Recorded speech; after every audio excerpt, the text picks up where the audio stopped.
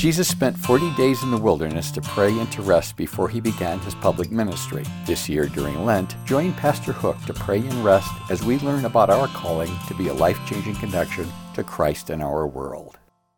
This is episode 28. Can you believe we've been at 28 episodes of Life-Changing Connection? We're almost 3/4 of the way done through our journey together.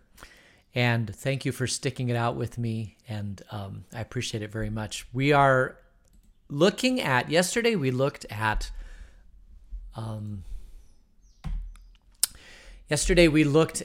discipleship, and the discipleship really had three components to it. It was from the story about Luke, where Jesus goes out into the wilderness, then he calls together his disciples, he trains them, he teaches them, they grow together, and then they go out and to serve the world. And I just want to reinforce that because I think that is key to discipleship. So I just want to look at some Bible verses this morning. And the first one I want to look at is this whole idea about developing your relationship with God. We talked about discipleship yesterday, that Jesus grew in his relationship with the Father. That was an up relationship, that he spent time in the wilderness. He spent time in the mountaintop. He spent time with God and developed that relationship with God. And so that is a up relationship. And a verse that would talk about that is Matthew 6:6, where Jesus said, "But when you pray, go into your room and shut the door and pray to your Father who is in secret. And your Father who sees you in secret will reward you." In other words, Jesus says you've got to develop that relationship with the Father. Don't let prayer be this showy thing that you're doing out in the temple courts to show people how holy you are. That's not prayer. Jesus says you've got to develop that relationship with the Creator of the universe, which he did all the time. He went out and prayed. He went into the mountaintop. So it's not surprising that when he talked to his disciples, he said, when you pray, don't do it in big places. Just go in a secret place and just spend time with God in that quiet room where you shut the door. And I mentioned yesterday that I do this out in the wilderness. I do this on my walks. There are many times when sometimes I'll even turn off the radio and just spend time with God that way. And developing that relationship with God is crucial to growing as a follower of Jesus. Another verse would be John 15:1-5, where Jesus says, "I am the true vine, and my Father is the vine dresser. Every branch in me that does not bear fruit, he takes away. And every branch that does bear fruit, he prunes, that it may bear more fruit. Already you are clean because of the word that I have spoken to you. Abide in me, and I in you. As the branch cannot bear fruit by itself unless it abides in the vine, neither can you unless you abide in me. I am the vine, you are the branches. Whoever abides in me, and I in him, he it is that bears much fruit. For apart from me, you can do nothing." Jesus is very clear. If you want to bear fruit, if you want to grow your root system, you've got to abide in Jesus. You've got to abide in the Father. You have to spend time yourself. This can't be anybody else doing this for you. This is something that you must do. Only you can develop this relationship with God. Now, you can go to worship on Sunday morning and you can grow it there also. You can be filled with the presence of God in worship, but that's only one day a week. There are other days of the week that you need to spend time in relationship with God. My great image for this is on Fiddler on the Roof. In the first half, you have Tevye, who is out there working or milking the cow or doing the cheese or whatever he's doing. And constantly he's talking to God. He's building that relationship with God because that's what he did, which kept him grounded and solid in the midst of all the incredible trial and tribulation. I mean, I don't know if you've seen Fiddler on the Roof, but the second half of that play or the movie is just horrible because that's when all the troubles of the world just really, really come down upon this community. And though, that because of the first half where God basically, Tevye is so strong with his faith in God that when this trouble comes down, he's going to get through it, even though there's all this change that's happening in his life, because he's connected with the creator of the universe. So when you do have that connection, you can deal with change. You can deal with all sorts of things. But these are things that that we should do. All right. The next one we talked about was this idea of that Jesus grew in his relationship to the disciples. Just wanted to point out a few verses here. Hebrews 10:24 through 25. And let us consider how to stir up one another to love and good works, not neglecting to meet together, as is in the habit of some, but encouraging one another, and all the more as you see the day drawing near. So the writer of the Hebrews is saying you've got to get together with other fellow believers. You have to grow in your faith. Acts 2:46 through 42. And day by day, attending the temple together and breaking bread in their homes, they received their food with glad and generous hearts, praising God for having favor with all the people. And the Lord added to their number day by day those who were being saved. So you get this idea of the early church, both in Hebrews and in Acts, that they didn't do this alone. They grew together in their faith. And this is a wonderful way to grow. One way to do, there's different ways to do this. You can grow your faith in your family. You can grow your faith in a small group. You can grow faith in church on Sunday morning. But you have to be in fellowship with other Christians.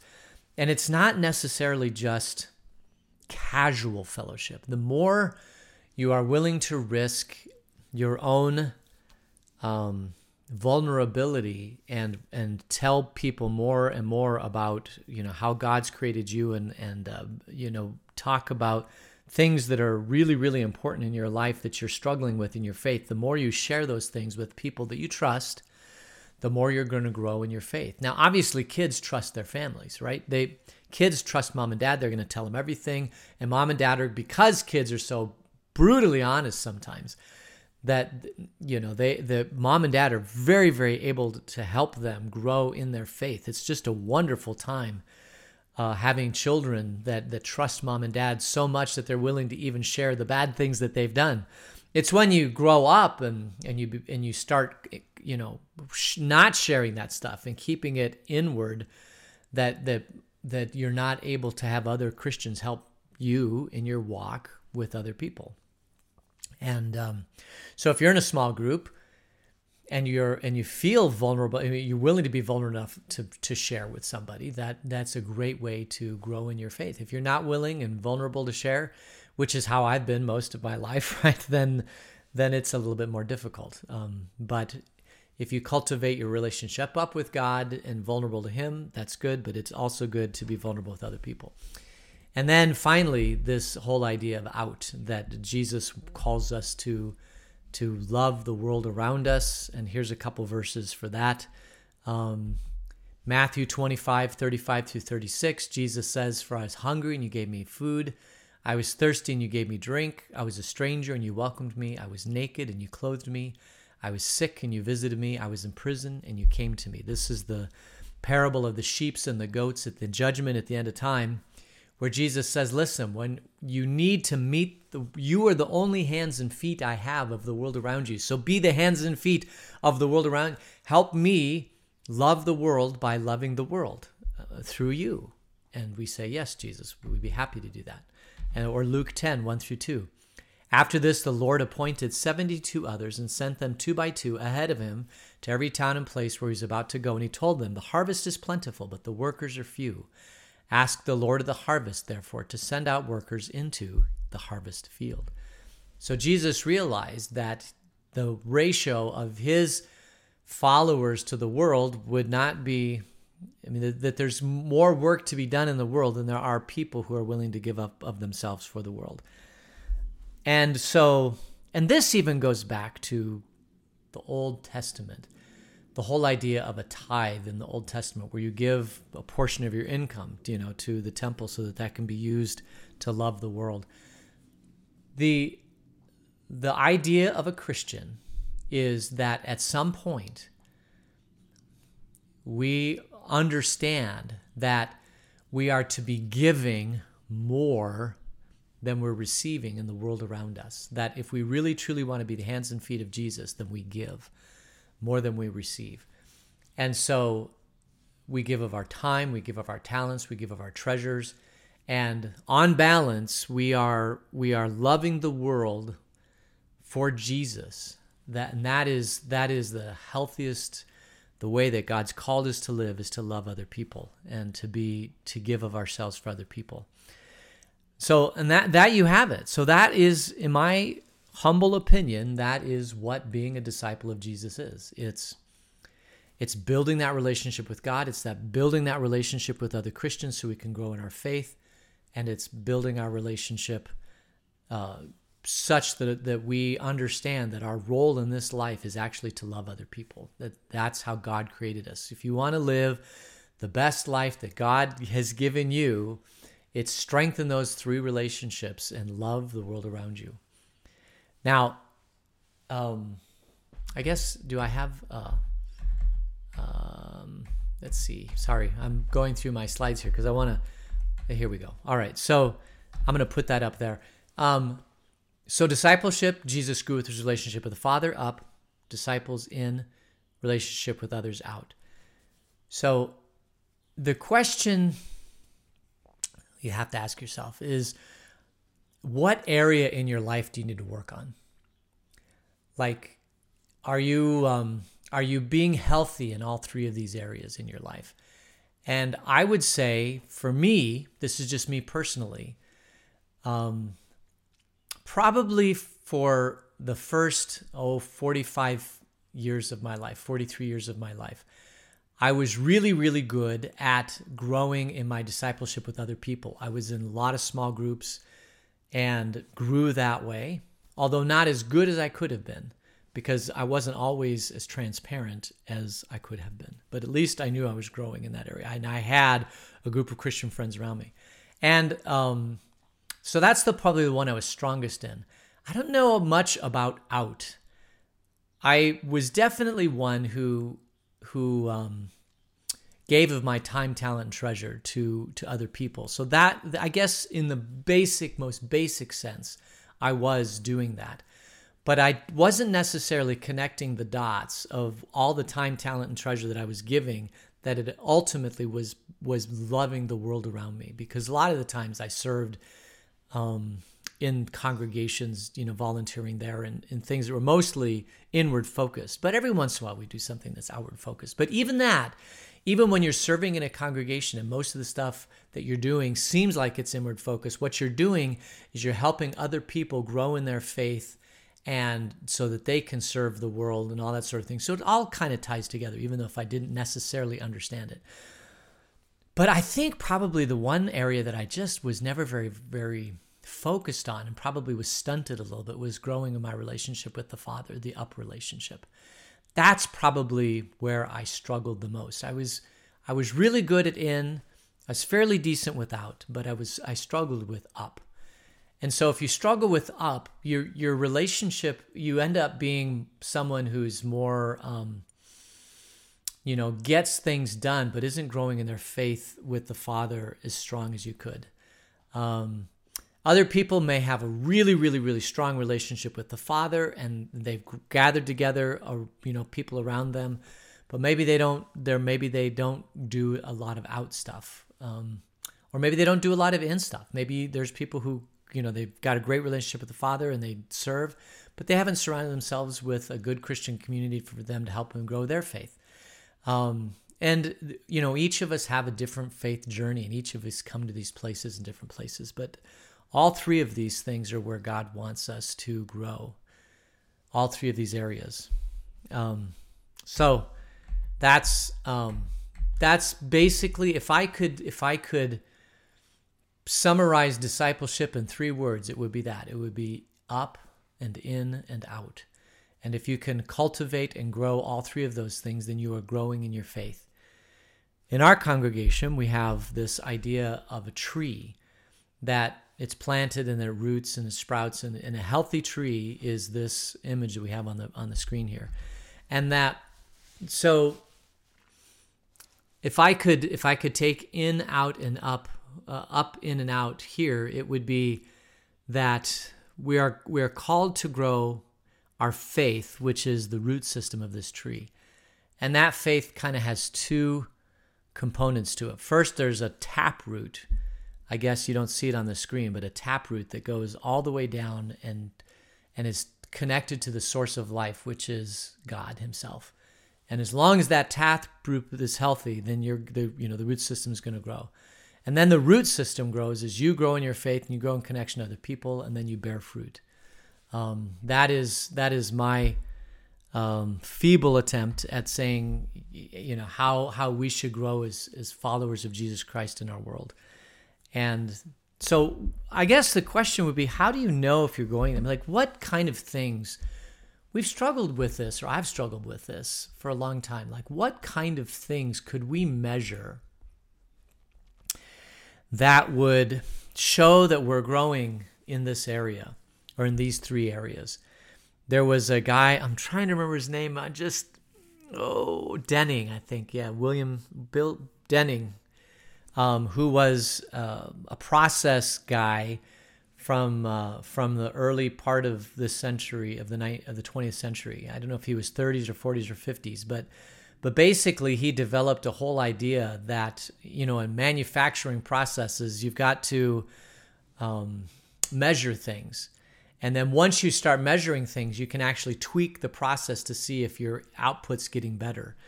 And I think it was Denning, I think it was him, but don't quote me on this, that says those things that you measure improve.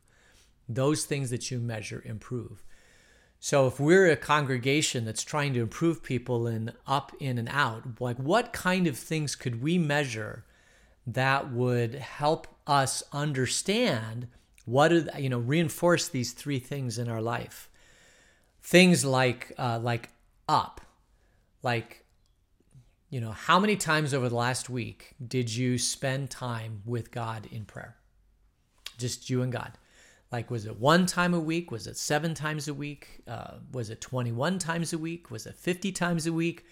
And are you growing in that area, right? Because the gold standard would be at least once a day spending time in God with prayer, but that'd be and then the platinum standard would be 4 or 5 times a day, are we really, really doing this? Are we really spending time with God, developing that up relationship, whether it be going out of the wilderness and spending time with him, or praying with him, or Bible study with him, these things that we do that grow our relationship with God. Are we doing that? And how many times a week are we doing that? And that would be a great thing to measure, in my opinion.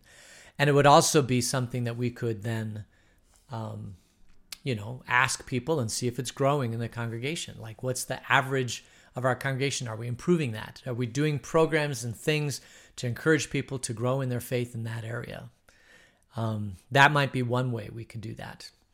And then the in, like, how many times are you gathering, on church on Sunday morning? How many times are you gathering in small group? How many times are you having a conversation with somebody at a spiritual level that they're going through something in their life?